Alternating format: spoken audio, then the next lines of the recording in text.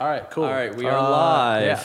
We are live on the Cymatics show with Henry Fong. How's it going, man? What's up, dudes? Nothing much, man. Hammer. Dude, we have enough energy now, but I have this weird feeling by like number 4 tonight, I'm just going to be like dead. We're doing Luca Lush tonight at like 8:30. It's like the 5th podcast of the night. I'm going to be like... And you're already having a couple Coronas. Oh, I know. What's I'm trying to make it. I'm trying to make it through the day. This is how I'm getting through. As the episodes come out, we're like more and more sauced. I don't know, it's kind of funny. So, yeah, man. I don't know. The reason I like this format is it's so like laid back and like laxed. You know what I'm saying? It's not so like cut and dry or worrying about what shit matters. Yeah, you didn't just like pull up with some production question right off the bat, you know? No. I mean, I think that's like the last thing, yeah. You know?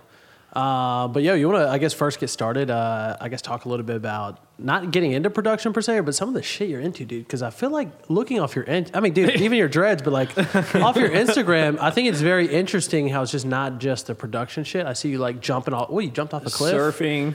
You're way into surfing. Yeah. I'm like hardcore surfer. Like I've been surfing since high school, but like I think my thing is I just trying to be me. And for a little bit, for a couple years, I was just like trying to fit the mold of like this typical, DJ scenario and just try to look like a DJ. And then a couple years ago, I had the realization that I needed to kind of just show more about what I would normally do on a day-to-day basis because that's me and that's what makes me unique, I guess. But yeah, man, I'm a surfer. I do jiu-jitsu. I'm like an avid fisherman. I've been fishing like my entire life, so that's kind of like big thing. And what else? Yeah, pretty much extreme sports in general. I enjoy. Do you skateboard too?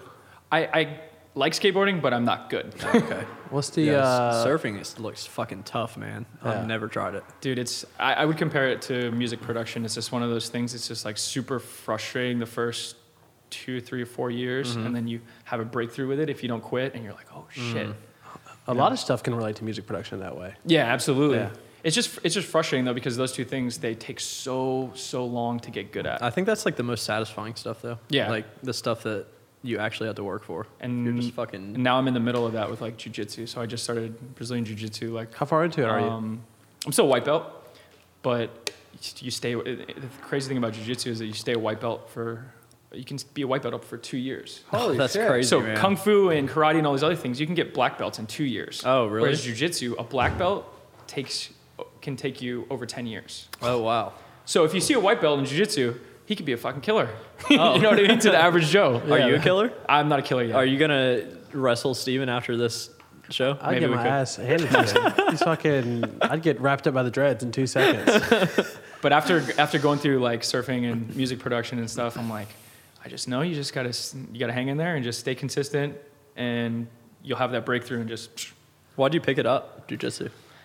I feel like the beginning of the year is like, typical New Year's resolution. Mm-hmm. And I just kind of like, I felt like plateauing as a person, music, everything was just plateauing. And I just need something to just spice it up, Yeah. And also like, I feel like a lot of artists deal with like various insecurities and anxieties as, being a DJ and being an artist. And I feel like it's up to me. Like no one gives you a set of rules. It's like, this is what you have to do to strengthen your mind and stuff, and this is what you have to do to keep moving forward. And so I think I just was like, maybe this is something that can help me, strengthen my mind and body to be able to deal with everything. Yeah, that's one of the hard things I think when, like in all 3 of our situations, like self-managing, you have to at all times because you're your own boss. Yeah. You have to literally be on top of shit. I resonate with that so much because literally, maybe like 4 months ago, I randomly was at a dinner and my cousin jokingly just said, hey, you want to sign up for a triathlon? It was like a triathlon sprint. And I'm not that motherfucker at all, right? Yeah. Like nothing at all. Like I'm on the computer all day. And I just said, fucking I did. And literally you have to swim like a quarter mile in a lake or something like that. You gotta. Dude, it's hard. I didn't make it. First off, I trained my ass off. The point is you train and you push yourself to that point of... I would have never thought I would be jumping in a lake 40 degrees outside in this wetsuit, like trying to swim this like long ass distance, man. There's something special about putting yourself in like those kinds of situations, and it's kind of like I'm trying to like explain to people. People are like, why do you do jiu-jitsu and why do you do surfing and all this crazy shit? I'm just like, there's something that balances out my life. So it's like being a DJ, being a music producer, sitting at the computer for long hours, being on a plane, and then like this like that lifestyle. If it's just that lifestyle, it's like it can end really dark, as we've seen with a lot of people in the music industry. It's really sad, man. But then there's this other aspect of you do these things that like, I don't know. I guess the whole concept of something like jiu-jitsu is like, you can survive in an uncomfortable situation. You know, some guy's behind you, literally about to choke you to death.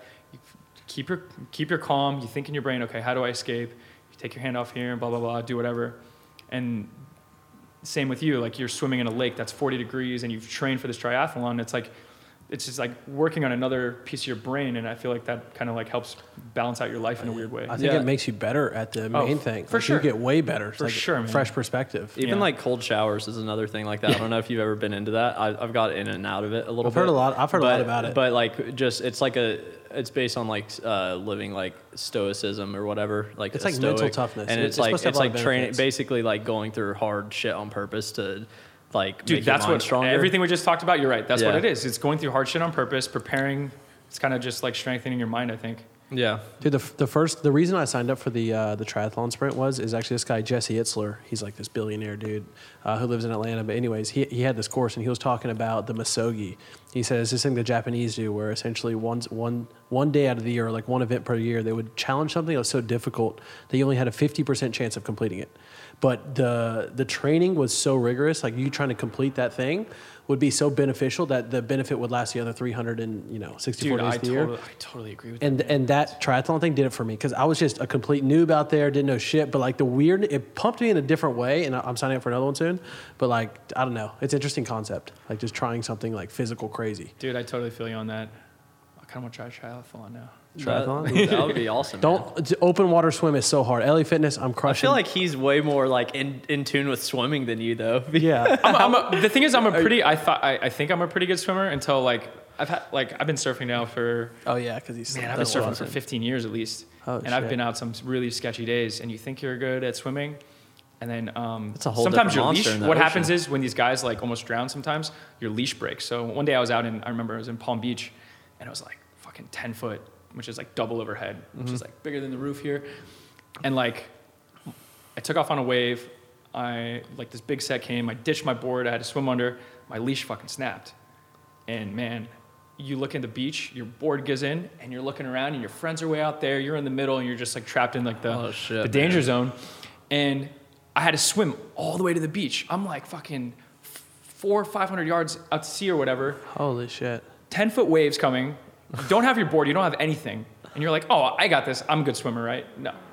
Dude, you're just swimming and swimming and swimming, and these big waves are pulling you, you're holding your breath, you come up, there's another one, okay, and then you swim, and then the current's drifting you, and there's rip currents going every way, you're swimming against the rip currents, dude. I almost fucking died a couple times. Did you feel that? Because scary, I got caught. You gotta fucking keep your cool.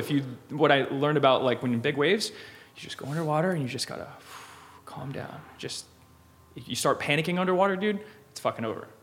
I've done that a couple times. You panic and you're like, and you come up to the surface and you're like, I'm gonna fucking die. I gotta get out of here. Dude, that's what scary. happened. And I remember that day I lost my leash and I had to swim in, dude. It was fucking hell. But I've eventually made it after like the toughest swim of my life. And you think you're a good swimmer until it happens. Yeah. Open water is so hard. I can't imagine like that because I was in a lake, but it was still hard. Because the orientation, you don't even have any flotation when you're surfing. You're on a board and stuff. Yeah. You lose the board and that's out of the equation, dude. You're just. And also, I don't know if it's like this ocean is bad, but like I was disoriented. I couldn't like tell where I was in the lake, dude, because you're constantly like looking up and you're like, it's like to look up, you have to stop swimming. It was just a lot. Yeah, that's a thing. I think when swimmers get disoriented underwater, it's crazy. Fuck that, man. Man, I have like feelings now of that time. Did it take you a while to go surf again after that, or did you just go back out? You know what? No. I think because when the waves get big sometimes, I'll start to be like, oh shit, remember that one time you lost your board? Be careful. Yeah. What are some of the your most favorite places you've gone to play? Because you've done a lot of overseas shows. Where's been your like favorite place? Because I feel like this might play a role in it. I think obviously my favorite place to go is somewhere like Bali. Like Bali has like really good surfing, and like the promoters like they kind of take care of you because they know like, hey, you're coming to Bali, let's show you Bali, and they'll like put you up in like some beach villa or something. So when you go to Bali, like I'll like talk to my agents and managers, and we'll figure out a date to like have like 3 or 4 days off there.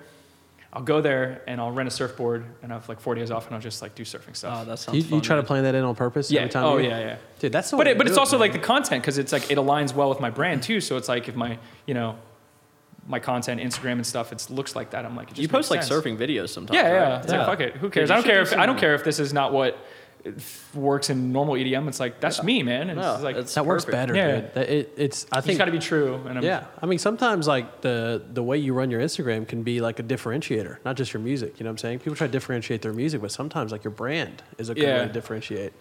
People relate to you on that shit. Yeah. Like, I mean, if one out of like 100 people is a surfer, they're gonna be a super fan of you now. You know what I mean? I notice when I do post surfing stuff, they don't do as good as like a music post or something, but I gotten over that hump a little bit, you know? It's just like, you know, I just like that's to okay. It's diversify the content. Sometimes I'll post like Smash Bros content, and even though it doesn't do as good. You know what happens? Those people, those fucking 2,361 people that love Smash now like me way more. It's not about the it pop off. What'd you say before we got on? You guys said the niches. Riches are the niches. Riches are the niches. Dude. Yeah, Yeah, for sure. I mean, it's real true, man. Yeah. Like going after like target people. You know what I'm saying? For sure. That's why by the way, when we did that collab giveaway thing, the way we strategically did it was we've done more than one group of people, but all you guys are EDM, like in the electronic music space. And so trading fans made sense for everybody because we're all, You know what? I was thinking about that. I was like, those were a good group of people. Everyone that were in that thing, I was like, oh, dude, I love That's all what these we guys, always try you to know? do. Or we do like when we do like a hip hop one, we'll get like All the beat makers. all the beat makers that are big, and we just go through. And even like YouTubers, we'll get a group of like YouTuber music influencers that might not have like a career outside of YouTube. They're just YouTube guys. Oh, so you guys do stuff with YouTubers? Yeah. Oh yeah, dude. We do so much collaboration with YouTubers. Yeah, YouTubers is fucking incredible. Like, dude, We do a ton of sponsored videos, like just paying people to make like stuff about. And our it's not products. It's not what you think. It's not the YouTuber sitting there saying, "Go get this pack." It's nothing like that. Like literally, what you do is you take the YouTubers, and you just let them do their fucking thing. Like, dude, whatever I tell them, like, whatever you think is cool, just fucking do it. Just like, hey, just happen to plug ourselves or use our shit, but like, do what your audience would love, even minus the promotion. And it's been working so they'll make these sweet videos, and then just happen to be using Cymatics sounds while they're making the videos. Yeah, so See it's super natural. Oh, I get it. Yeah. But dude, think about that, man. But dude, that was like sometimes like we'll pay, we could pay a good bit for a video, and then not every video, but a lot of times you get the money back because people end up going to buy stuff, and then you get free video with 200K.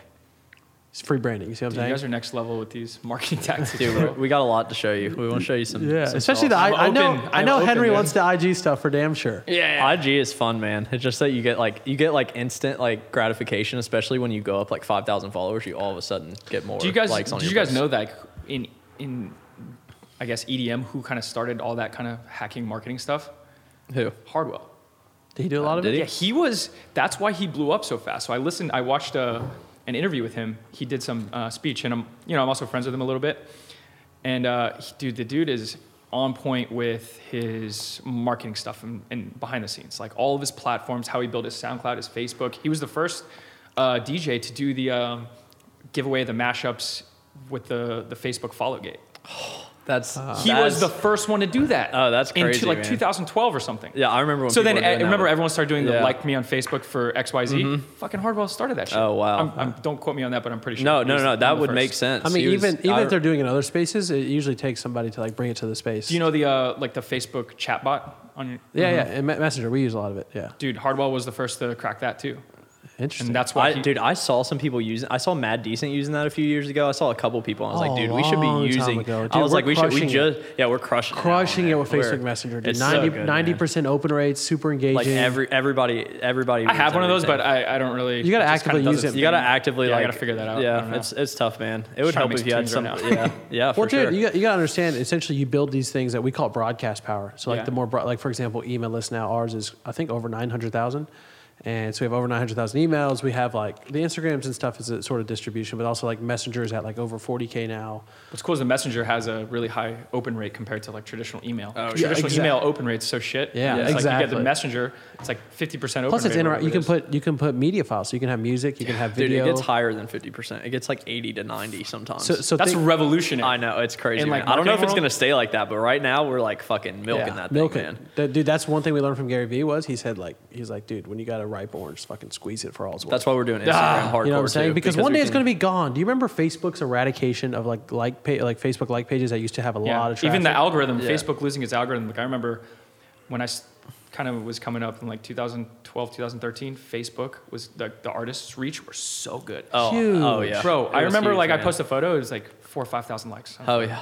Yeah. Like nothing. Now it's like you're lucky. Post a photo, you get a couple. You're lucky to get You're 30 lucky. to 50. You're lucky to get anything. It's Yeah. crazy, man. They it's just so pulled it back. strict on the type So of... if you squeeze that, I feel like I was able to squeeze the most out of it Take the brand, during yeah. that time out of Facebook and just, I remember a lot of artists rush and do that. Then it became Instagram. But the cool thing is Twitter has been kind of Twitter's been pretty consistent. stable. I like that about Twitter. It's a very consistent platform. I think it's a great one for YouTube that. and Google are kind of like that too. Even though a lot of musicians don't play it, like Yeah. YouTube's traffic has been pretty good to the creators. You know, Yeah, even vloggers. I thought I remember when vloggers started coming up a couple years ago. I was like, oh, this shit's gonna die in a couple years. You know? No, it's gotten And still huge. fucking- Facebook murked still it though. popping, dude. Facebook murked the traffic. What do you think about Instagram? You think it's going to disappear one day? Like the reach? You think they're going to slowly I take just it? think platforms are never permanent. So I think it's gonna be something else. You know. I mean, you already see Instagram's algorithms kind of already starting to get a little Shift weird. a little bit. Yeah. But dude, who knows, man? Something's gonna come in. Do you just fast forward 5 years? Do you think Instagram's gonna be?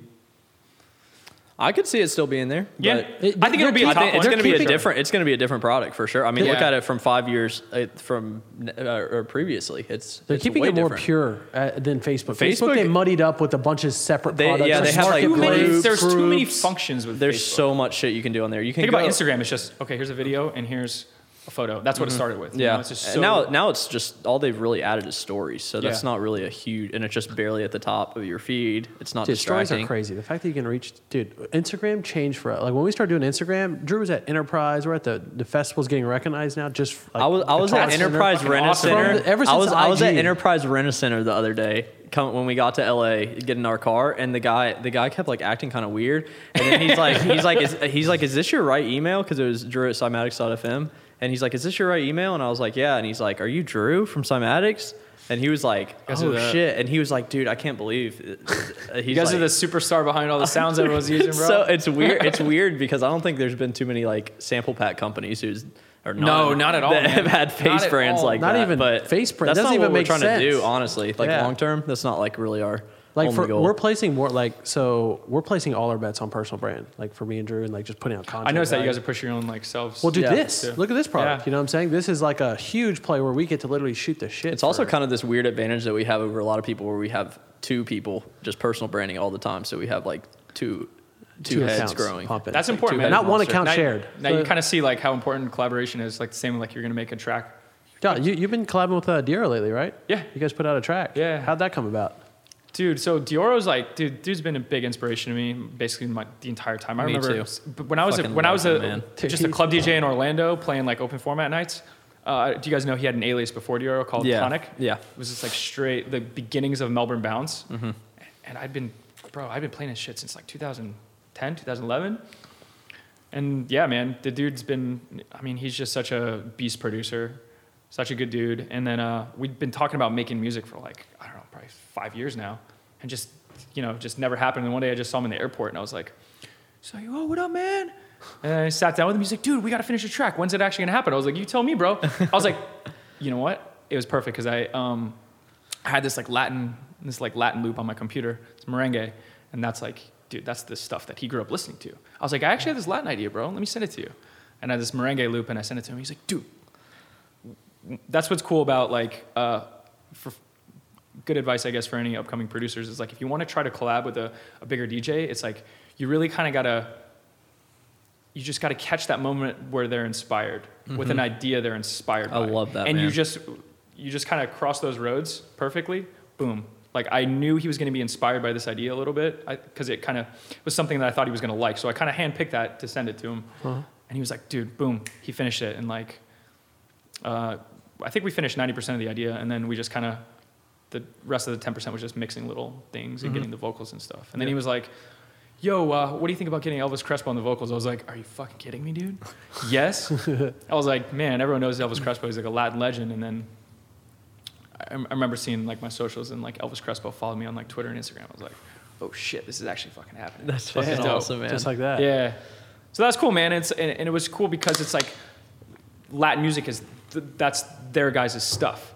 So I was able to work on, I guess, a style of music that these two guys, that's at the root of their, musical. He's done journey. a lot. He's done a lot of stuff like that. Yeah. Like Latin bass, like weird house Yeah. stuff. Dude, he has one that's like boom, boom, boom, boom, boom. I don't know if you remember that song, but it's like weird. It's got this like weird Latin like rapper on it, and it's such a funny song, but it's so much fun, man. I used to study Dioro's songs like obsessively, and Ableton just drag him in and just like rip him apart. Study all the drums, the bounce. The thing with him is like he's so good at just getting that those riffs down. Like, I think the sound design is obviously good, but it's like it has more to do with his production. It's more to do with just that bounce. He gets so much rhythm. Like, think about that so song. catchy. You know that song Flashlight? Yeah, yeah. It's like dun dun dun dun dun dun dun. Yeah. It's such a fucking good riff. Yeah, and then, that's what it's about. Right there, Melbourne Bounce, the original. It's fucking.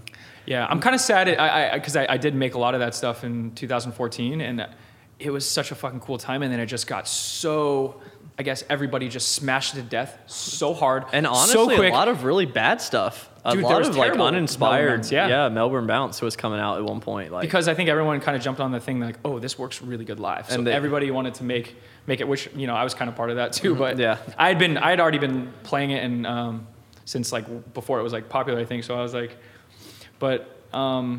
Yeah, man, that was just one of those genres that just came up really fast and just kind of... And it just went away really fast. That's kind of sad. It's so much fun live, though, I feel like Tropical House is kind of like that. Yeah, Tropical House. Because Kygo hit it, and he had this thing, and then there was like people trying to do it for a while, and like it all sounded identical. Because I think what was cool about Tropical House is it has a cool time and place. Like think about like a beach party or pool party or something, and it has its own little demographic of people that want that vibe. But yeah, I think if you're trying to be a tropical house artist right now, it wouldn't be it's really hard. Yeah. It just whenever something is easy, lo-fi is another one. Like a more easy, like you don't have to be as technically proficient. You can write a good melody. I thought that stuff was hard to produce. I never even tried to make lo-fi stuff. No, it's just no, chill, dude. I could show you like honestly, in most 2 of it seconds comes how to from, make lo-fi but beats. most of it, like a lot of it comes from like the original idea of like the sample, because a lot of it's all sample based. So like, what do you guys think out of all of the EDM genres, like any of it, what do you think the hardest one is to produce? Probably dubstep. To make it well, like not to just like unique and well have a top level mix just to get to like that point takes about 5 years. Even having presets aren't enough. So you got to know. I would totally agree with you that dubstep is.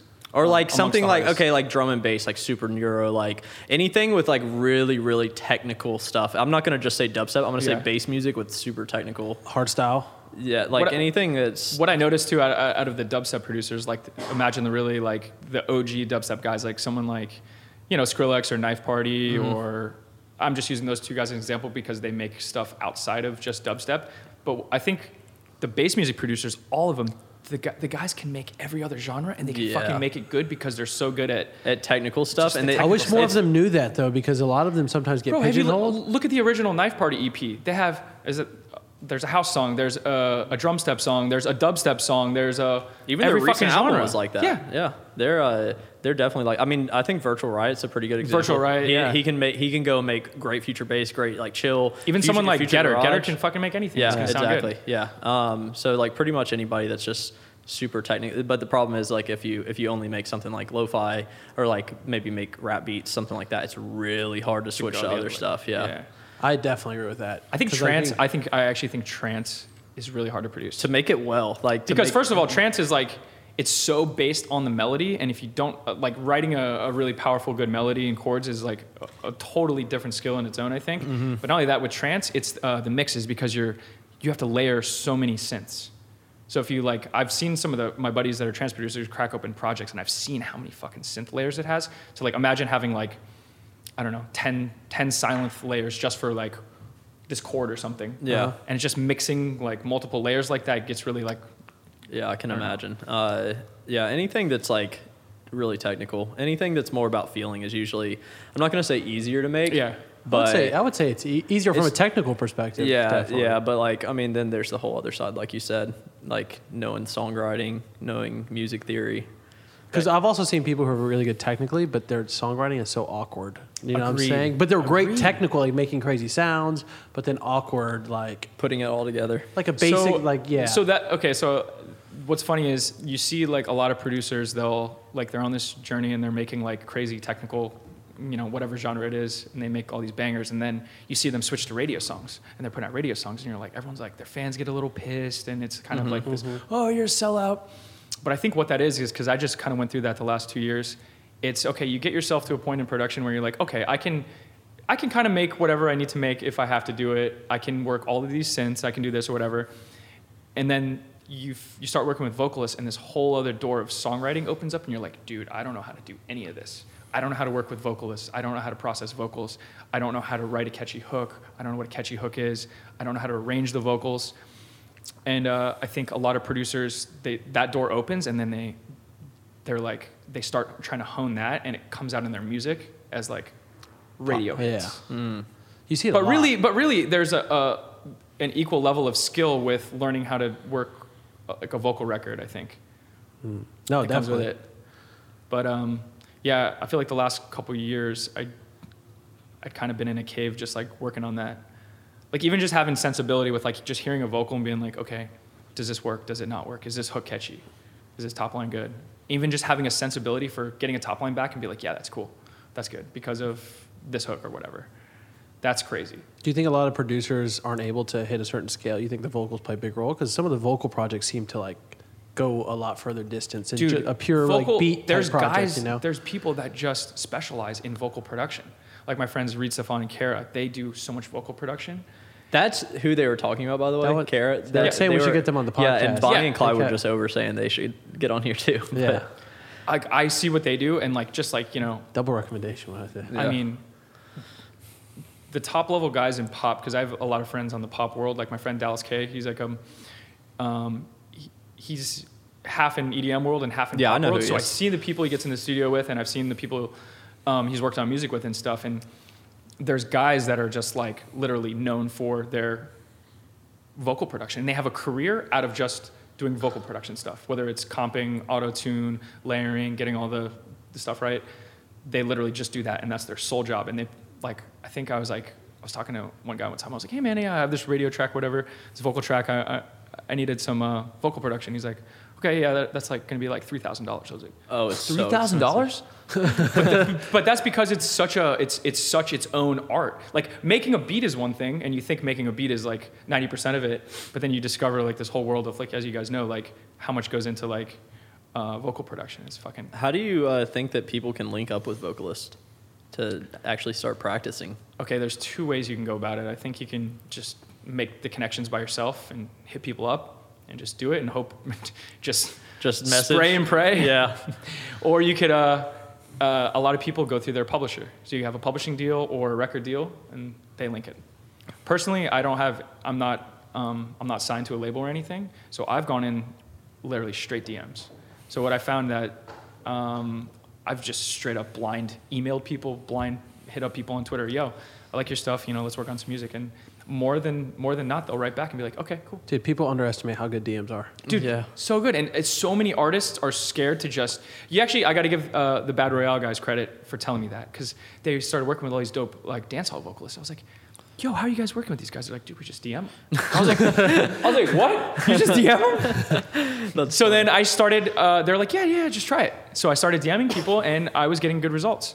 I have a song coming out. Me and my buddy Jinko produced a song for Pepper, the reggae band, and that came from a DM, bro. I DM'd him. I was like, hey, I've been a fan for years, like, love your guys' stuff, like, would love to work on music. And they were like, running back, cool, let's do it. I think most people want to work with people. There's almost nobody that's like, oh, I'm not trying to work with people. You just gotta, especially those you got a good brand. I don't think you want to just be that guy that's just like collab bro to every big artist. Like you gotta have a little bit behind social proof. Yeah, something Yeah, to offer. because after you send that, they're gonna go click your Spotify, play through your songs, click your page, like see what you look like and stuff. I think as long as you kind of pass that test and they like your music, I think it's pretty easy. So, I mean, I think even more upcoming producers, as long as your music sounds good and you've honed that, I think a lot more producers could be working with good vocalists as long as you just reach out. I think even like, so what we do and the way we've been really like, I would say cold outreach has probably been one of our most successful things. And it's not because of Cymatics having a brand as much as like doing it very tactically. So we get a spreadsheet, we write down the names of every single person, email addresses, relevant thing to them. So like, for example, Is that the Gary Vee trick? No, this is something we just Okay. built on our own. We use Mailshake. It's a fucking beast. I got to show you later. But Okay. so let's pretend I'm hitting you up, but we've never talked to you, right? So we put Henry Fong, email address, manager. But then we'd also say, like, we'd write down, like, what are they currently interested in right now? Is it a current release, a tour? And then what we do is we write this message that says, hey, contact first name. So, hey, Henry, I'm actually just reaching out because we're a big fan of what you do. I saw that you have X reason coming up. I'd love to help you promote it. We have the Cymatics community. You know, we have this many fans, 800,000 on our email list, Instagrams, et cetera, et cetera. I'd love to do a hard promo on our like this show. It's like know your customer, man. You gotta know the people, and you know what they're really. Yeah, and it is a good value prop. You know what I'm saying? Yeah, that's good. But like using what they're up to like to your way in is so much better because people are selfish. It's not like it's human nature. You know what I'm saying? And that shit works like a fucking charm. Dude, that's crazy. I mean, that's you notice that too when people send you emails. You're way more likely to open an email that's like related to something that you're doing, and not just somebody asking. When somebody's like, check out my peep. Yeah, That's how people like somebody will like send a demo. Even it's like, hey, I heard you had quite a bit of Moombahton in your sets lately. Here's a new Moombahton song. I'm gonna click it. That's I'm gonna way click it. better message. Always click it. That's a rather than message. kind of what you said about Diero. The Latin influence with like that track. It kind of follows the same rules. You know what I'm saying? Yeah, I knew. I was like, man, if he's gonna finish anything I'm gonna send him, it's probably gonna be this one. You know, so it's like. Is he in LA? Yeah, he lives in down south though, a little more towards Orange County. Everybody fucking lives in LA. Man. Yeah, That's crazy, man. Is it expensive out here for you? yeah, it's ridiculous, bro. Ridiculous. Like I came from Florida, man. I lived in a fraternity house. My rent was in my fraternity house. It's $400 a month. $400 a month. I mean, we live in Georgia, so it's like same shit. Like down suburbs. It was a really rude awakening. Like I came from Orlando and I had roommates and stuff, and then I moved out here. I was just like, dude. Do you think it's important moving out here for a producer? Look, now social platforms are so good that I don't think it's absolutely essential. But I think if you're the type of person that can deal with the hustle and you're that kind of person that doesn't get tired of go, I think it can 100% benefit. Because I remember when I first moved out here, I didn't really have anything going on. I think I had one label release. And my buddy had a music blog called The Bingo Balls. I don't know if you guys have ever heard of The Bingo Balls. It was this music blog, like more targeted towards college kids. And I remember I was trying to get into a show like at this place called Yost Theater in Orange County. And I remember like I wanted to go backstage and like network with these artists. And I remember lying to the front lady. I was like, hey, I'm a writer for Bingo Balls. I'm going to cover the event tonight. Can I get a backstage pass? And they're like, yeah, go ahead. As long as you do the write-up, we'll approve the write-up and everything, but here's your backstage pass. Ended up going backstage. Ended up meeting like, I think who was? It was Showtech, I think.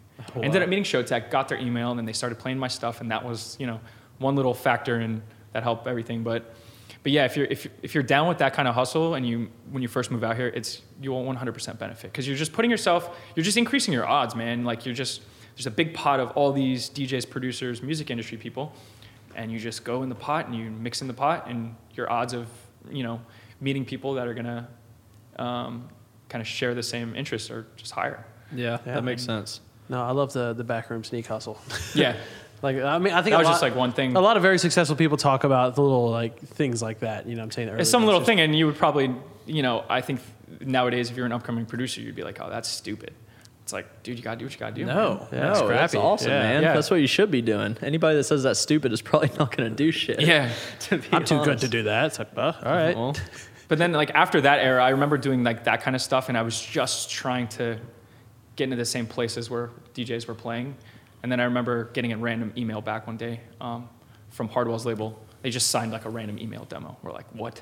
They fucking actually checked this demo? They're like, hey, we want to sign this demo. I was like, no fucking way. Is this a joke? So people should be sending out their demos to labels? Dude, you have to. Oh, okay. So this brings me to the other, I guess, turning point that happened around that time when I was starting out was, do you remember Cassette? The guys that used to be signed with Avicii? They had the heads on? Yeah, Cassette. So Cassette, I opened for Avicii one night with my friends. And it was like me, Dallas K, and the Milo Notice guys. We were opening for Avicii in my hometown in Orlando at the House of Blues. And Cassette, it was built right after us, before Avicii. And I was in the back room, and they had like really exploded with their electro sound. Like this was like 2000. Yeah, I remember that. 10, 11, 12, somewhere around there. Yeah. And I remember asking them just like tips. I was like, yo, what should I do? How do I do this? They're like, dude, you got to send 1 million emails. I was like, what? Dude, we used to do that. So They're like, hardcore. you got to spam emails, man. I was like, okay. So I listened to them, and just goes back to what we were saying about trying to work with vocalists. Dude, I've sent fucking 1,000 emails to vocalists. Hey, looking for a vocal feature on this track. I would love to work with you on this. Boom. And it happens. And, you know, you send out 1,000 emails, like one of them's going to write you back. Dude, that's why I tell one of people them's gonna stick. it's a numbers game. You Yeah. know what I'm saying? Because if you're only getting a 1% rate, you still can have Imagine good only results picking if you- 5 vocalists and sending 5 emails trying to get a vocal feature. No one writes you back. You can't be upset because you only sent to 5 people. Yeah. Like, I think people do that with like their outreach. They think, oh, people aren't responding to me. I'm like, dude, you've only hit up 20 people. yeah. I mean, part of it is, you know, obviously you got to have good music and you got to have that stuff tightened up. But like a lot of it is just persistence and just making sure you're. But I will always remember those guys telling me, email, reach out to people as much as you can. And I did that with blogs too. So I remember when the blog game was like, you email your shit to blogs, and blogs would post it, and that's how you like. Did you have a big list at the beginning of? Oh, bro, I had a fucking all the Dude, blog me email and Drew list. would make dude. it our homework. We'd literally. But it's funny sit how down- that model changed now, right? Yeah. Like, so think about that. That used to be Blogs, so you could good. blow up off of a blog. And then it was the DJ promo email game. Everyone wanted, you know, and then I remember getting in, and I remember the first time I got an email list of like that had all the DJs. I was like, oh, it's like Tiesto's email, and like all these guys' email, and people were sneaking and like trying to get big DJs' emails, and then you just boom, just bomb everyone with promos. Yeah. Eventually, I remember Chucky played one of my songs in his podcast, and then another one was in like Tiesto's Club Life in like 2012, and I was like, coming from those that's emails. it. That's all I wanted, man. But yeah, Dude, it was funny. Tiesto had a track, and he actually had one of our pre-drop vocals. oh shit, yeah, really? like, right. It was Yeah. like that. What was I forget what song? Boom, it was? boom, boom, boom, boom. What is that? Oh, that song? was your Boom, guys. boom. Yeah, that What was the vocal? that's a What does he fucking big say? track. Yeah. What does he say when it Bring that dropped? ass back. Like, Bring that ass back. That was our Yeah. yeah. buddy Marlon we used to know from like high school. way. But yeah, it was funny. I'm trying to think of all the tracks I have. But he was a Cymatics huge loops in. Tiesto fan, so it was just for him to hear like, Oh shit! yeah, you it's- see what I'm it's saying? Bro, funny. imagine if he had publishing on that record. That shit No, has like that's- 50 see, million that's the streams on thing- it. That's the thing about our samples. Though. You gotta We let try that go. Yeah, Well, we, dude, we that- don't. We don't want to be greedy That's about that good shit, for man. us, like success stories. You know what I'm saying? That's No, what, no, I'm just But joking like, about that. but like the weird part is there's companies that do that. They no, like I've heard like stories. I don't know. I don't want to say any names because I don't want to say false information. But I've heard stories of some of the bigger, well-known ones that you would know of reaching out and saying, "Hey, you got to pay us royalties on this because it got this big." Dude, you can't do that though, because there's a No, but they'll put it in fine something print. in fine Oh, print, and their clause like, Like but you're just not getting to telling say, you know what I'm anybody. saying? You're not looking at nobody it. reads that. Yeah, nobody because reads like that unless shit. it says explicitly 100% royalty free, which we always do. If Yeah. it doesn't say that, then But then also, you know what problem we bump into sometimes is that somebody will use, let's say, a couple set of sounds, a loop or something, and then they'll try to claim other people's songs, saying Based you on the copied loop. me. It's fucked and up, even man. though they're using the same loop. What? Dude, okay. And for us, that makes so it I talked infuriating. to It's my like, buddy dude. Reed about this, and I was like, asked him because he'd made sample packs, and before I made my sample pack, I was like, okay, I'm about to make my sample pack for Splice or whatever. Like, how do I do this? Mm-hmm. And he was telling me like all that stuff that happens, and just with sample packs, as you guys know, it's like kind of a gray area with certain things. Mm-hmm.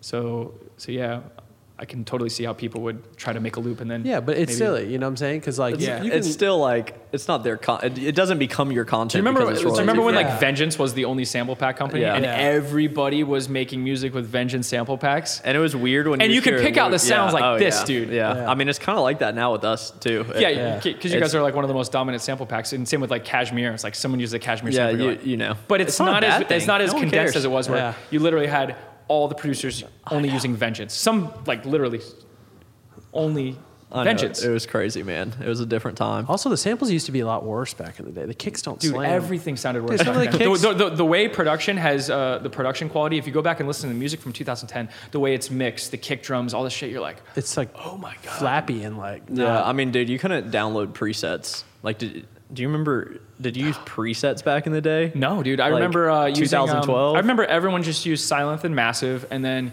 you had to go on YouTube and you had to watch tutorials on like how to make the Skrillex bass sound with Massive or something, or like Silent. Like, always so hard to see Yeah. the massive tweaking the little things back in the day. We bought one preset pack, remember?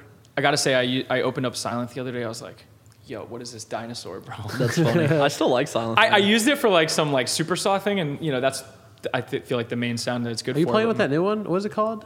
Phase Plant. Phase Plant? Pretty awesome. I got the actually Rob Swire put a bunch of DJs in a DM group, and he's like, "Hey, I have a free copy of Faceplant for everyone." Oh, that's cool. Yeah, he was did like- a bunch of the presets. You should check out the effects ones. I need he to did in download there. it. I need to download Dude, it, the but- effects presets he did. He did this one called Dial Up, and it just like sounds like a a dial up phone. like phone that it just purely synthesized. Like, dude, he's such a next level sound designer. He's There's probably, one that Rob- sounds. Yeah, There's one that so sounds like a amazing, police man. siren like thing. Like Dude, coming Rob driving by. he's a G.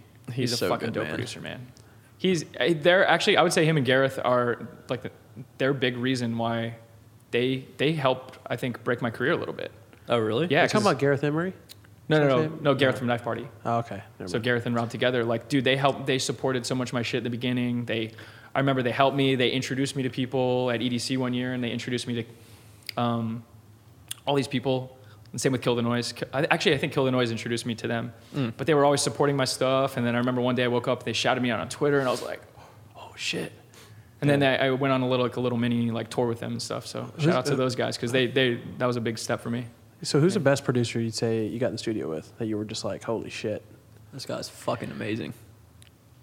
It's actually one of my good friends, man. I think he's one of the best producers I know. But it's funny though.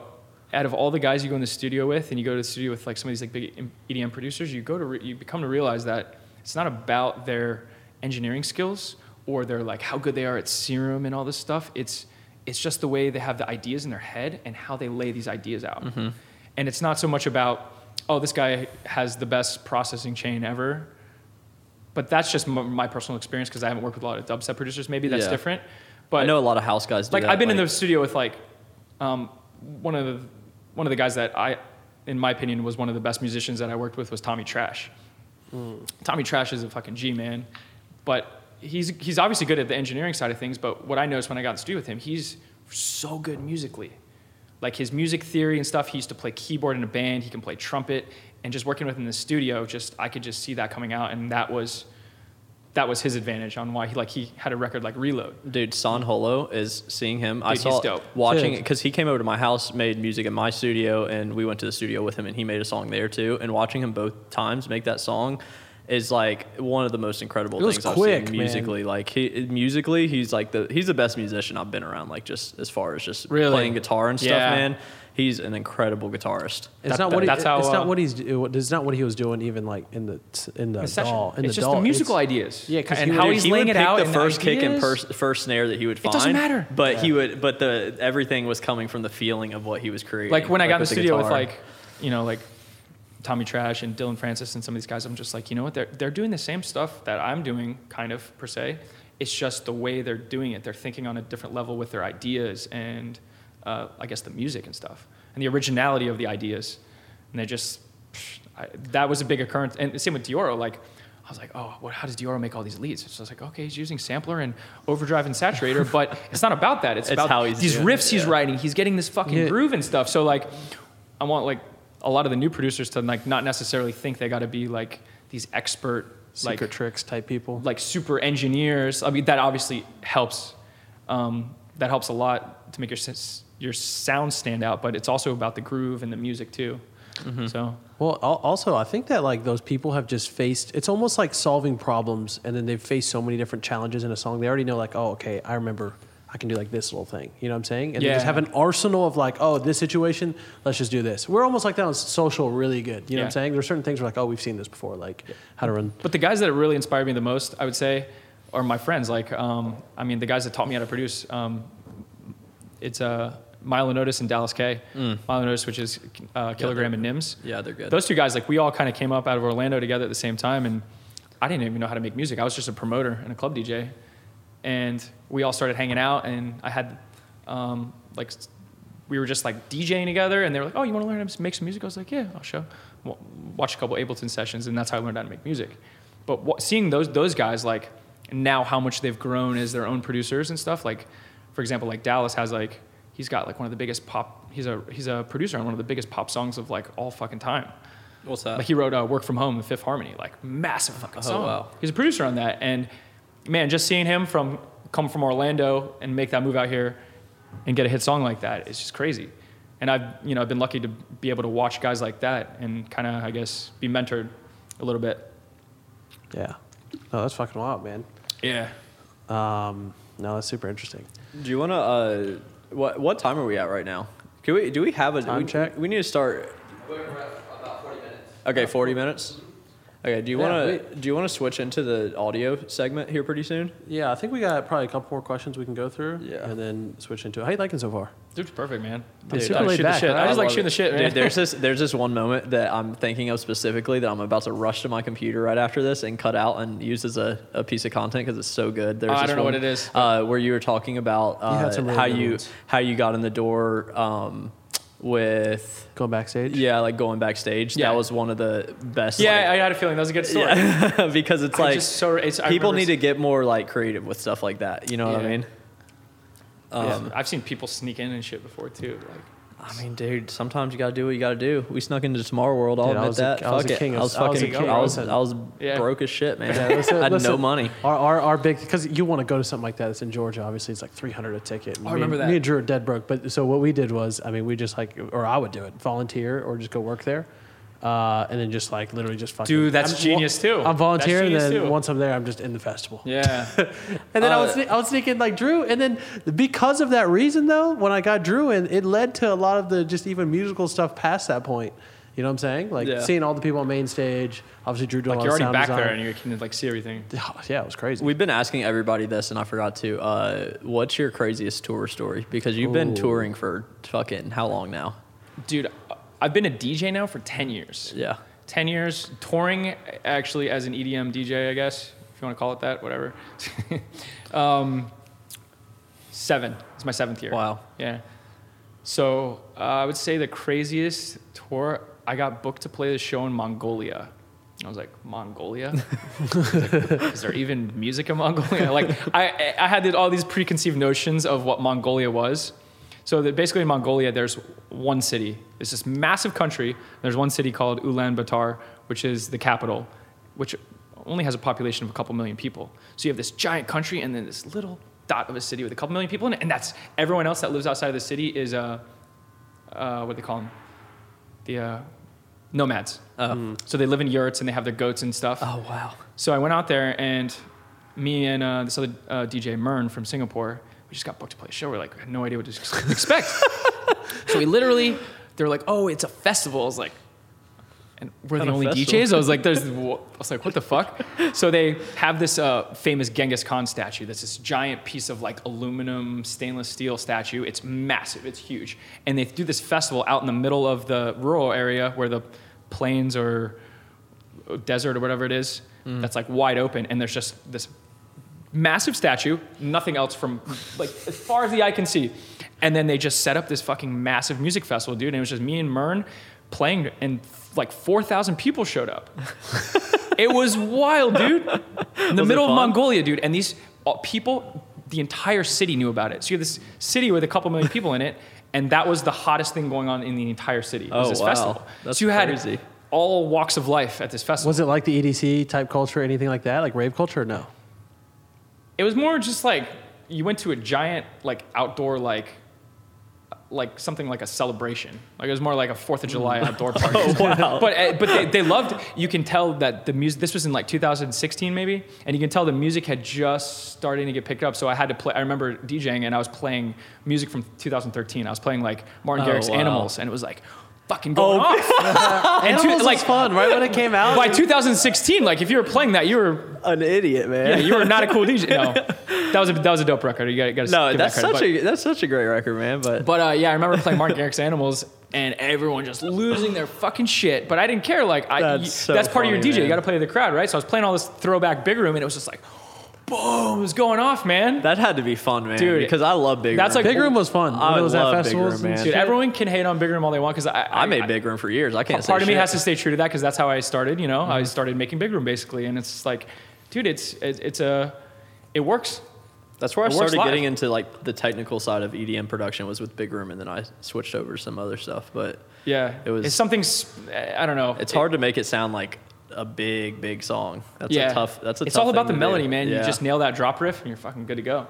But I remember playing all this old stuff, and like all these people were going off, like 4,000 people That sounds in the fun, middle man. of the plains of Mongolia, and that's just like, you could go your whole life again and never play a festival in Mongolia. It's just like, Do you ever just like sit there and you're like, holy shit, I am just in the middle of fucking nowhere in the world. Like, Yeah. this is like Yeah. weird. I haven't traveled a lot outside. I've like been in the country, car so. in like the middle of like China, and I'm just like, What's going on? That's where weird, am I, man. dude? I kind of felt like that when we got here. I'm like looking at this. I'm like, damn, dude, this is kind of weird. This is a whole nother world out I here, used to be man. a sign holder. You I'm know what definitely saying? coming who's out the here. DJ? Some DJ played a show at the Great Wall. It was like Paul Oakenfold or someone. Oh, Yeah, really? Paul Oakenfold, was it? That sounds He epic. played That a sounds fucking awesome. DJ set On top or on something? top of the Great Wall, and there was like people everywhere. That's crazy. It's called the Great Wall Festival or something. Did Oh, you guys wow. see that one Deadmau5 show where he had like the entire building was his visual, but it was a huge sweet, skyscraper. man. No. It was, His I visuals- think it was in like Toronto or something. yeah, it was like that. panels, but it went up the entire skyscraper. It was a whole like one of those like one of the taller One of buildings those you big see, but, like, skyscrapers? the whole Was it thing like was it like the when visuals. DJ Snake did the thing on top of the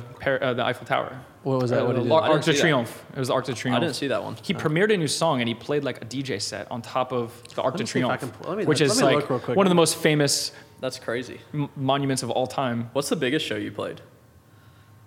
People wise, Oh, probably like a festival or something. like how many you think? How many people in the crowd?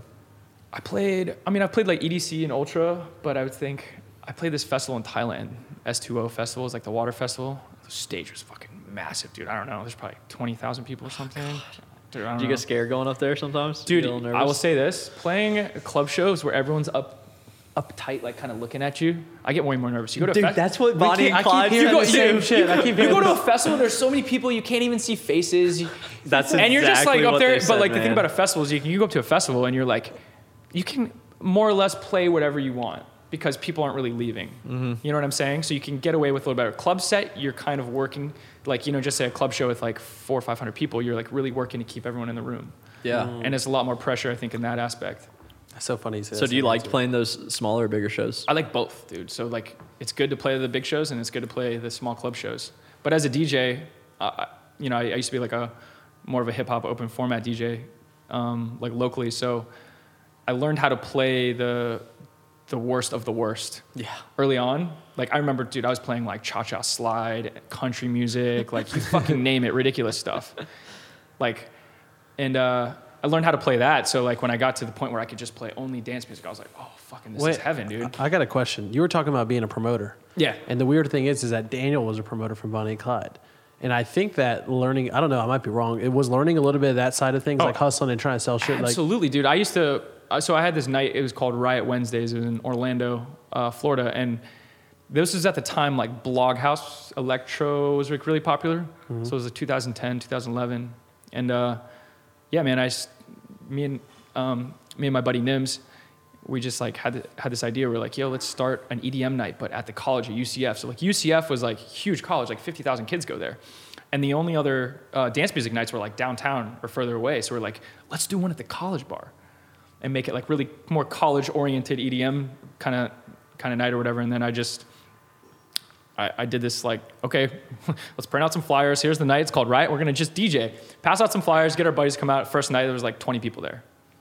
I'm like, okay, this sucks. So then I just kind of had to figure out the hard way, like how do you get people to an event? So we worked out the branding. We worked out the drink specials. We worked out specific things like, hey, if this bartender works, more people from this fraternity come. And then I would hit up people that worked at apartment complexes, and I would be like, hey, can you open up all the mailboxes? I want to put all my flyers in all the mailboxes. So then I would go around to all the college complexes. I would ask the mail people to open the mail up, because on the back end, on the mailboxes, downstairs at like a college apartment, Yeah. you just have, and then they have one big flap that opens on the back, and a couple times they would just let me put all the flyers in. I just boom, boom, boom, smash all the flyers in there, flyers on the cars, flyers on campus. Just going in. And then I remember Facebook advertising was brand new.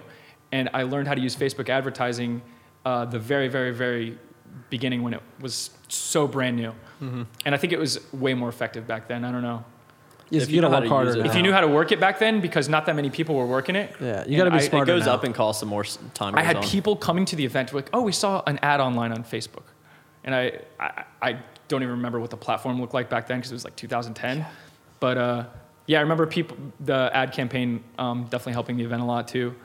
But Dude, I would say Facebook ads help build Cymatics. yeah. Dude, Yeah. we've spent Just- over $900,000 at this point on Facebook ads. over Yeah, the we past spent a couple lot of on years. Facebook. It's Payback, though, so it's exponentially like- grow. Dude, it's such a good Someone investment. told me a story. I don't know if it's true. That said that Excision went really heavy in Facebook ads when Facebook was like really popping for DJs. I think it's still popular. Yeah, it's still, if you do it the right way, it just like, it's harder the more now. people use it, the more it's going to go up in cost. But dude, you obviously, have to. So Facebook ads is a way to get the traffic, but then to make that traffic like then have a way to where you can capitalize on it long term is hard. Like that part is hard. Like so, a lot of people Like a long-term strategy. A lot of people think you just hit the promote button and you're doing the same thing that we're doing, or like that higher level companies are doing. Nah. I'm like, dude, it's so much deeper than that. That's just like the first tip of like a then something that should knock over one domino just that a knocks thought. over 20. You guys should manage DJs.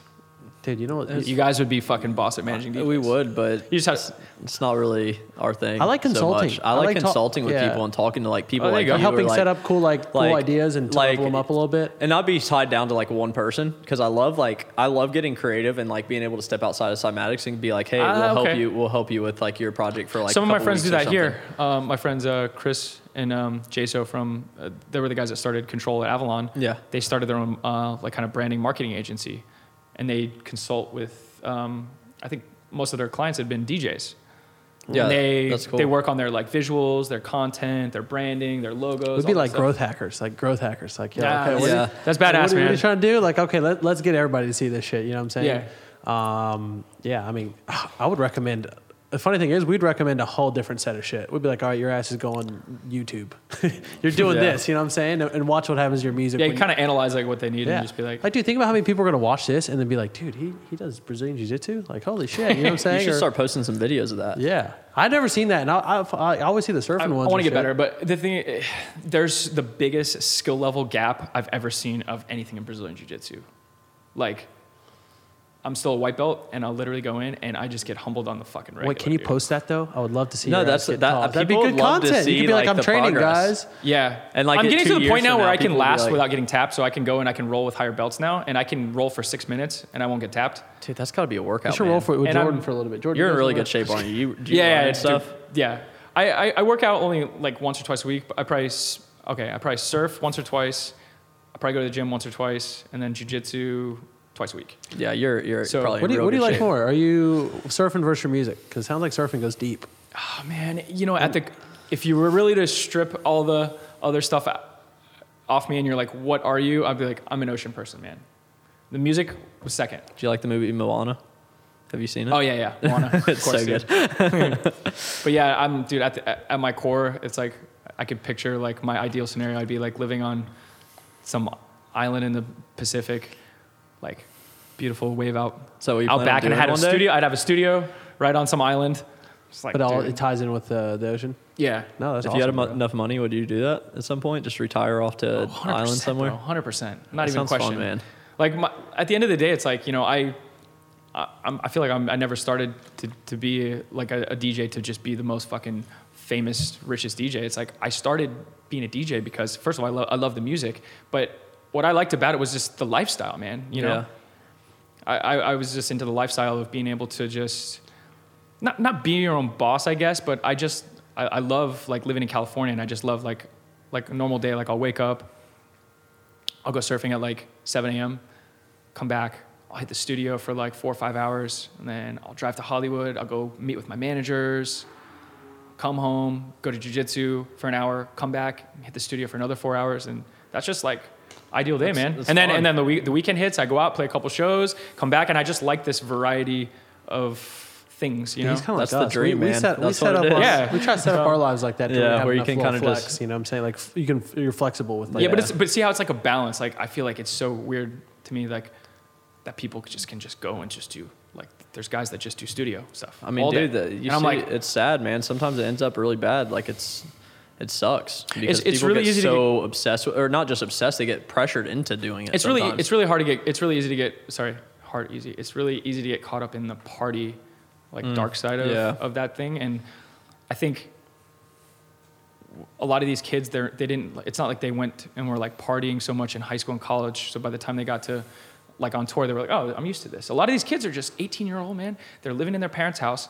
they write a big song and they're good bedroom producers, and then boom, next thing you know, they're blowing up, and then this whole world opens up and they just don't know how to deal with it. It's completely different too than being a producer. Like we were always talking about that. Like being a DJ, you're it's totally different, man. You're training. They're almost don't even work with each other. Dude, you're training at all. You're like, what a producer is when it's in their bedroom, and then all of a sudden you're like training to do one occupation, but you're really doing something completely different. It's like you're training to be a lawyer, now they throw you into being a doctor. Yeah, like, so what? so I find personally, like having like you guys said too, like having just that balanced schedule of all these different things in your life just really helps negate any of the bad things that can come with, getting caught up with like the party side or the darker side of things. Yeah, it seems like, especially if you just don't drink every night, that's a huge thing. Like, just make yeah. sure you're not drinking at every one of your shows and getting fucked Yeah. up every night. That's Seems tough, like man. a That's lot of people fall into that. That's a nightmare, man. Long term too, especially like short term, sure, you might be able to get by. Dude, I but saw Black Bear talking about, I don't know if you know who that is. That he's a rapper? Yeah, he's like a rapper singer maybe. He makes his kind own of a beats pop and guy. stuff. He kind of does a little bit of it all. But he's had some really bad medical problems because his drinking has I destroyed know his plenty of people like that. And his it's just body. like, getting caught up in the moment, I think man. somehow college, I got it out of my system in college. So I went to college. I somehow was able to graduate. Don't ask how. I was like learning how to make music and promoting and DJing in college. Yeah. But I feel like I was like a pro partier after college. So I got a tour. I'm like, oh, this is easy, man. And all these, it's so funny, man. I'll go play a festival or something, and there's some like, younger DJ that's like 19, 20, like really excited to be on tour. He'd be like, I remember this one kid, Karda. Karda, he's a Chinese DJ. He came up to me one time, and he's like, hey, man, ever heard of a Jaeger bomb? I was like, hey, dude, how old were you in 2006? He's like, 9. I was like, that's when I did my first Jaeger bomb. Get out of my face. No, I'm just kidding. Shout out Cardi. He's cool, dude. But it's just funny, man. By the time I had gotten on tour, I was like, I kind of seen it all, so I knew how to navigate, and I wasn't getting kind of. That's kind of how I feel too. I got all of that shit out of my system. Honestly, That's probably good, more in man. high school and stuff. Yeah, high school out and is like- partying and stuff. I never go out anymore. Yeah. I just I can't sit at imagine. home all day. I like my morning routine. Like waking up early, fucking going in. Well, that's we're getting old now, man. That's what it's about. Yeah. I How old are you? old.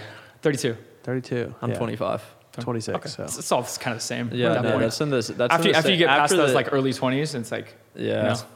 same shit. But now cool, we should transition. well, let's into, talk giveaway first of real all, quick. giveaway. We should do Plugs, plugs, too. Yeah. and then All right. So you first off, you want to give a plug for anything you're working on coming up that you want the entire Cymatics audience to go check out. yeah. I mean, pay attention to. I have an EP coming out. It's called the Fong Island EP, and basically everything we just talked about, the lifestyle of just doing several different things. I had this music that wasn't like banging festival music, and I just kind of put it together on an EP.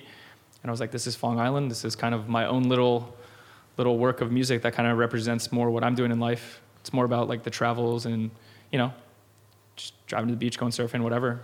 There's like a reggae song on it I did with Rome from Sublime with Rome. Like I'm talking straight reggae, like no drop. Awesome, man. No drop. Yeah, that's cool. So so I'm excited to just put this out, and that's basically what I'll be doing all summer is just putting out that, and yeah. I can't tell you how much more excited I am to even hear it just after hearing all these stories of surfing. I know. Because now I'm invested. But you'll in hear them. it, and it's supposed to sound like the travel. So like I spent like the first half of my life traveling on surf trips to like Central America. So I've been in like Mexico, El Salvador, Nicaragua, Costa Rica, Panama, all these places. And I realized as being a surfer going to these countries, like I got really influenced by the music there. Whether it was the Latin music, but there's a big, like if you go to Costa Rica now, there's a massive reggae dancehall scene in Costa Rica. Yeah. Massive. And I guess I just didn't realize that I was really influenced by those sounds throughout the whole time. So this is kind of just like, I guess it just, the music, if you listen to the music, you'd be like, this sounds like whatever I was listening to when I was traveling there, I guess.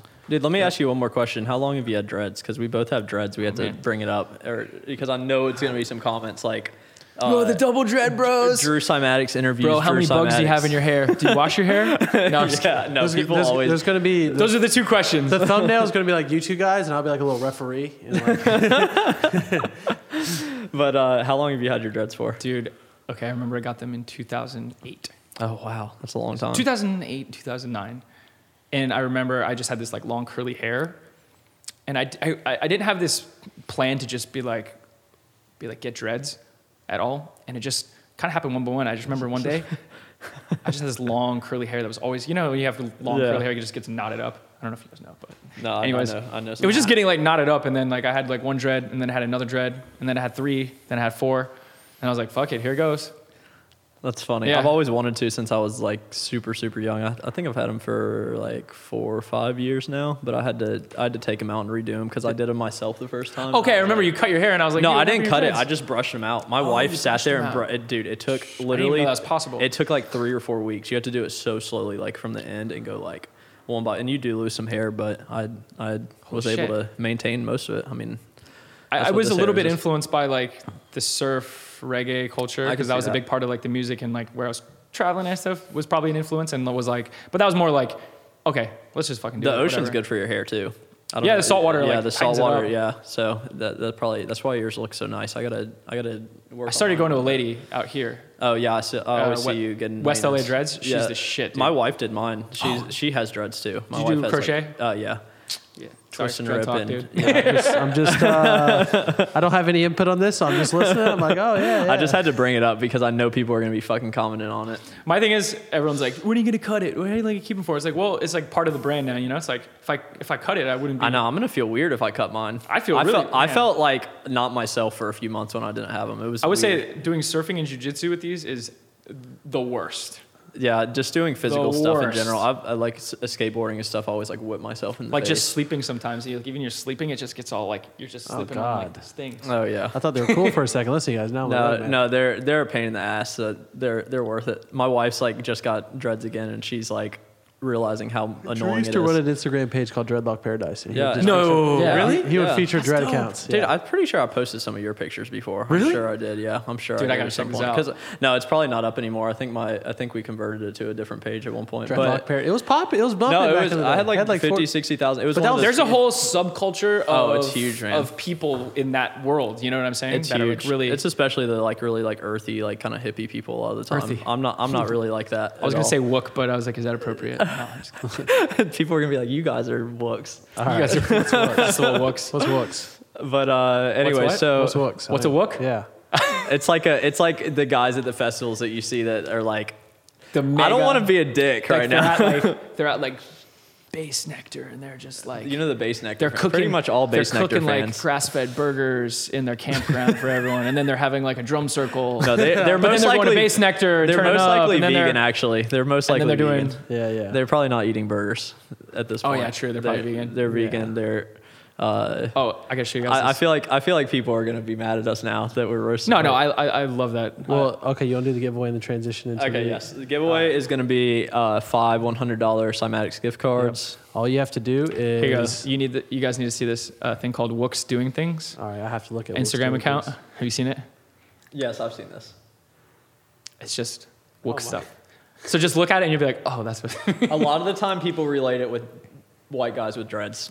That's a very. There's another common one called it's called White Rasta Pasta. That's fucking hilarious. But you guys probably know about this shit because I know because people. dreads. Well, I get I get roasted tagged too. every. I get- How often do you get tagged in this Yeah, or shit? people like constantly say I look like Post Malone, especially, which he doesn't even have dreads, but I guess because of braids and Yeah. our faces. Hey, that's maybe not the kinda- worst. Yeah, I mean, comparison. well, he's kind of ugly, so no, I'm just kidding. I love Post Malone. Post Malone's Yeah. awesome. Dude, people call Drew Post Malone at like a festival or walking by. They'll be like, Posty! Yo, You just got some Post. tats. Oh, dude, Or- I'm doing a video soon where I ordered these fake Post Malone face tats. Like they're like How to all of sound his like face Post tats, Malone. and Oh I'm my gonna do God. how to sound like Post Malone. You should do it. It's gonna and go just see, off, man. at least for Halloween this year. You gotta do it. I'm doing it for just an Instagram video. But do you remember when Bieber got dreads? Oh yeah. Okay, I gotta tell you a funny story about this. I've never told this story before. Okay, so 2016, it may or may not be true. We'll find out, I guess. Actually, we're never gonna know. But 2016, I think, 2015. What year were the Chainsmokers like blowing up? Because I've been friends with them since 2014, and I just like lost track of their like thing because they like had such a crazy run with everything. Anyway, so I was 2016. They were playing in the Shrine, right, in LA here, and apparently they're having a special guest come out. And everyone's like, "Oh, Bieber's coming out." Whatever. So I'm at the show, just supporting them, and I think at that time they had just put out maybe Roses. Maybe Roses, and then I think Bieber had just done the Jack U thing, the Where Are You Now? And I remember sitting in the green room, and there's the craziest green room party, like massive amount of people in there, and I just was like sitting there with a couple friends, and everyone's just drinking, hanging out and stuff, and then all of a sudden, like I feel like a tap on the shoulder. just like on my phone, I look up. It's a fucking Biebs. So I was like, oh, what's up? He's like, what's up, Justin? Nice to meet you. And he was the coolest guy, man. He went around, introduced himself to everyone in the entire green room. And I was like, dude, Biebs is cool as fuck.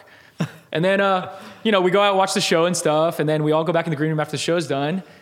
And then the same thing, man. I'm just in the corner and like I feel another tap on the shoulder. He's like, Biebs comes back up. He's like, what's up, man? He's like, you want to smoke this with me? And dude, me and Biebs just sat in the corner and we smoked this joint and we were just chilling. Do you think it's because of your dreads? And I swear to God, 2 weeks later, I see the headlines and that's when he had his dreads. Oh, that's so funny, man. Was it you? Did I influence pop culture? Maybe May so. or may not. No, Probably did happen. No, but people do come up to me always. Isn't that funny, though? Do you have weed? Every festival I go to. Yeah. And I usually do, but I say no. I mean, he had probably just assumed that I was like a pothead. Yeah. People assume it that's a under all the hilarious time. story, Yeah. man.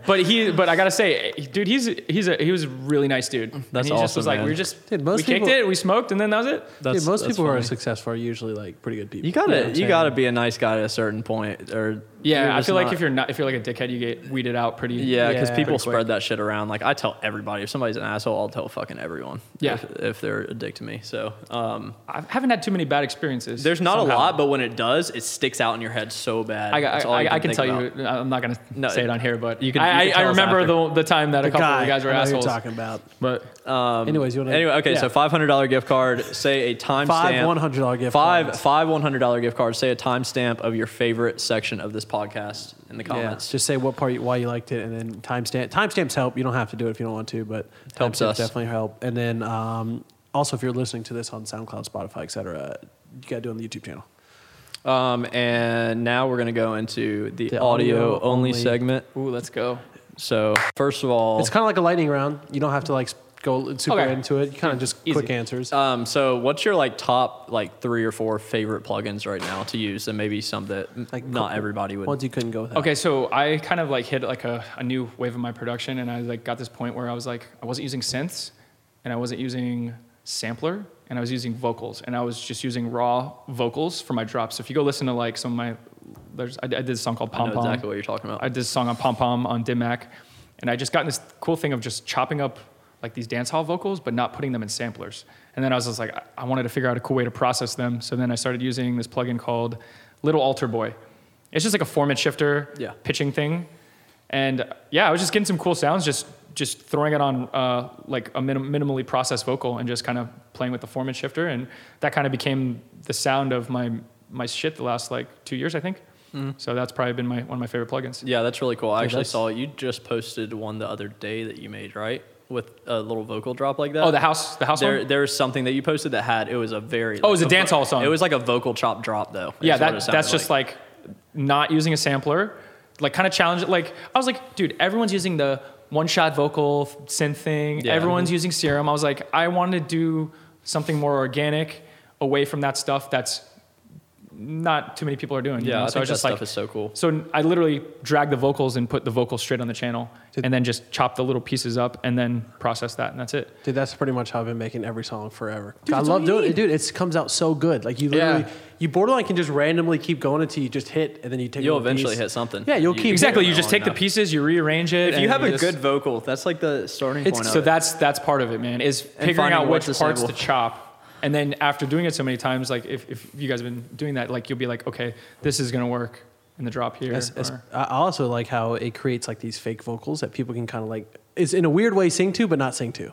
yeah, And it's almost like they hear different and words. people, in their heads. people will be singing different shit at a show almost. yeah, along because it's to just it. about the melody you're Yeah. making, and they're trying to like kind of sing the melody, but it's saying some chopped up thing like. Hyper Paradise by Flume. You know that Flume No, remix? no, no. From I was gonna say maybe some of the early Skrillex stuff. Yeah, that's exactly. a good one too. Same Yeah. type of shit. Oh, like Scary Monsters. Yeah. It's like come here. Yeah. Everybody has their own lyrics. Okay, so I guess the final question is going to be, what is it again? It's about... Well, I have two ones that I think will be really good. Okay. For this, we didn't ask earlier that I think would be Okay. good, which is what's one thing you're doing right now, like a strategy, let's say something with your music project, your branding, etc., that you think is absolutely killing it. It's like one of your best strategies, but you think not enough producers are capitalizing on. Fuck. I don't know, man. I'm trying to think. I would say Within EDM or just in general? Sure, in general. Like you think it's like we have a lot of. I think I'm not trying to answer for you, but one thing that you brought up so many times is just being yourself. Like you doing your personal brand. I feel like is the thing that's separating you. The DMs one's pretty good. Yeah, too. I think reaching out to vocalists is one thing that not a lot of people do. Like I think a lot of producers, like even the guys that are mega killing it, they're just relying on A&Rs and all these people to do it for them. But it's like there's just something special about reaching out to an artist and them writing you back, and it's just artist to artist, natural collaboration. Dude, everybody we've been talking to today, or I guess it's only been Bonnie and Clyde, but everybody since we've been here, everybody's just a go-getter. Like, goes out, does their own shit. Like, that's what you're saying, I think that's a common denominator amongst, like, some of the people that want to do this. People wait for shit to happen. Dude, you can't wait, bro. If you wait, yeah. you're going to fucking die. Like, you got to do stuff on your own. Even, like, I've tried to, had record labels help me get a vocalist and wait for this. It's just like, dude, just go straight to the source yourself and do it. And I feel like you could, all the people I've worked with lately I've kind of done it I had this like other kind of side of my music that I'm just working on just to please myself. And I've just been writing all this reggae, just like in the American reggae scene. So I've done tracks with Pepper. I did one with Common Kings and Rome from Sublime. And those three were all just reaching out, man. And it's just like, I just want to make music with guys of stuff I like, and I hope. Do you have people reach out to you a lot and just ask to work with you? And sometimes, yeah. Do you respond to it a lot of the time? Yeah. Like, because I think the power too is also having like acapellas on deck. So like at any given time, I have like all these like, well, for me, it's just like either like reggae, dancehall, or Latin acapellas just like laying around. Oh yeah. So I'll just go back and have all these acapellas, and those will inspire all these new projects. So I think starting with vocals is a really good way for ideas to come out. I think so many more people need to. That's why, dude. That's why I love our acapella packs. So like, imagine if you're a producer and you email 50 vocalists. You'd be like, hey, let's work on some stuff. If you got any acapellas laying around, I can work with that too. And more than not, they'd be like, they have all these projects they haven't put out, or they need another producer to finish, and they're like, here's 4 old acapellas and do whatever you want with them. I mean, dude, sometimes they'll even just like let you remix their stuff or something. That's better than nothing. Yeah. Like, get something going. Did you have one more question? This was just last season. What's the one piece of advice that you would give a newer producer that's just like a kind of success, like focus on this, to make it? Like, what's your one success tip for newer producers? Man, I don't know. There's no really like set formula to how to navigate things, but I think kind of just to sum it all up, what we've been talking about is just you really can't be scared to reach out to people and do things. I know so many guys that make the best fucking music, and they just sit it on their laptop and they just kind of sit there. I know, and they're kind of like that too. They're like really brilliant musicians, and they're just waiting for all this stuff to happen to them, and they're not reaching out to people. So I think like the first step is obviously hone your craft as like musician or producer or whatever, and then I think it's up to you to do the second part, and you can't really wait around for other people. I love that. Sick. Boom. Awesome. That's a great note to hit. Well, I think we can end it right there. That was an Sweet. awesome episode.